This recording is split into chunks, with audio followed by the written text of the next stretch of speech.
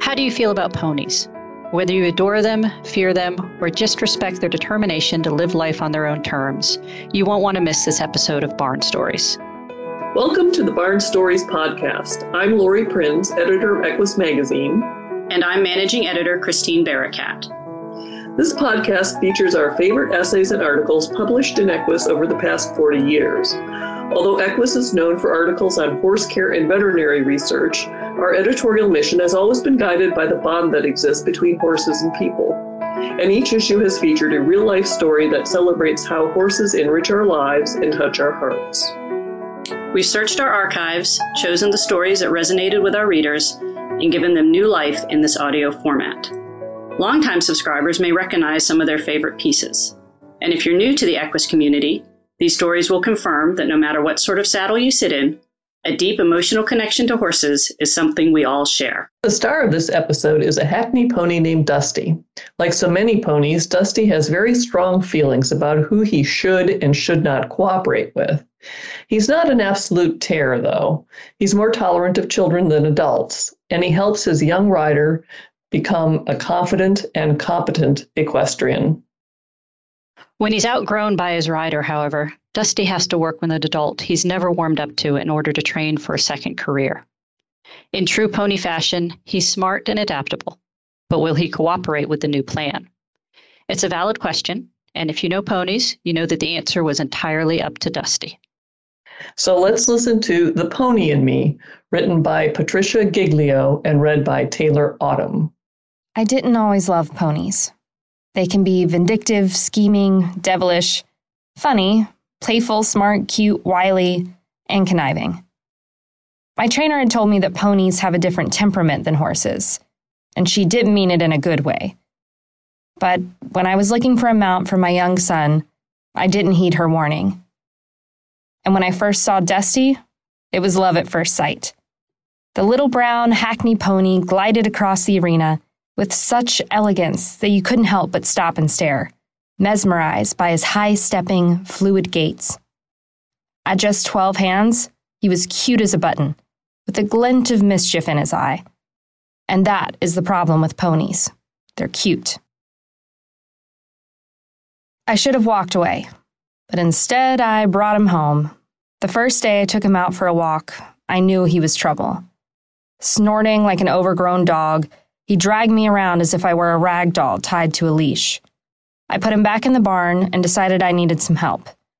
I consulted books, videos, trainers, and I did what they said and practiced our groundwork. But the devil pony would always get the best of me, and I would walk away frustrated. Meanwhile, my son Chris also started working with Dusty, and right away things started to change. At 10, Chris had a healthy respect for Dusty's size and strength. Yet instead of shying away, he took on an I'm the boss attitude. He also spent time just hanging out with his pony, and he was always calm and relaxed. When the time came to saddle up, Chris jumped on and the two clicked. My son didn't put up with any of Dusty's shenanigans. If the pony lunged for a tasty clump of grass, Chris pulled him back. When Dusty wanted to trot instead of walk, Chris slowed him down. It got to the point that whenever we went for trail rides, my son would lead the way because Dusty was always so well behaved. I, on the other hand, continued to have respect problems with the little rascal. Walking into the barn, I would get a mental image of James Dean leaning against the fence. Taking a drag on a cigarette, he'd turn and look at me as if to say, "What the do you want?" I knew I had to get past this, so I dug in my heels and I said, "You may be James Dean, but you better do as I say." And his reply was, "Make me." The gauntlet was thrown down. I would walk him into the arena, knowing I had to win, and 30 minutes later I would leave in tears, cursing the day I brought that pony home. Today's episode is brought to you by 5A Baker, owned and manufactured by Jack's Manufacturing, Inc. as of 2019. The 5A Baker brand has been around for 156 years, and the feel of a Baker blanket is like no other on this earth. The quality is second to none, and durability is tough as nails. Just look for the iconic red logo tag proclaiming its authenticity. it's non-genuine without it. The 5A Baker line includes blankets for both horses and dogs, sheets, halters, garment bags, fashionable handbags, and other accessories. Jax is also coming out with a new 5A Baker products later this year. To view the 5A Baker line, visit bakerblanket.com or go to www.jaxmfg.com to find a retailer near you. The time comes when all little boys outgrow their mounts, and so it was with Chris. He didn't want to stop riding his pony, but when his feet were almost touching the ground, we both knew it was time to move on to a larger horse. Dusty was now left in the barn when our other two horses were taken on trail rides. We would hear his little whinnies as we rode out, and they sounded sad. I knew Dusty needed a purpose. A mother and daughter came to look him over one day, but I spent the whole time talking the mother out of buying a pony. Just wait until she's older and buy a horse, I said. It wasn't because ponies are evil, conniving devils. It's just too hard to watch your child outgrow them.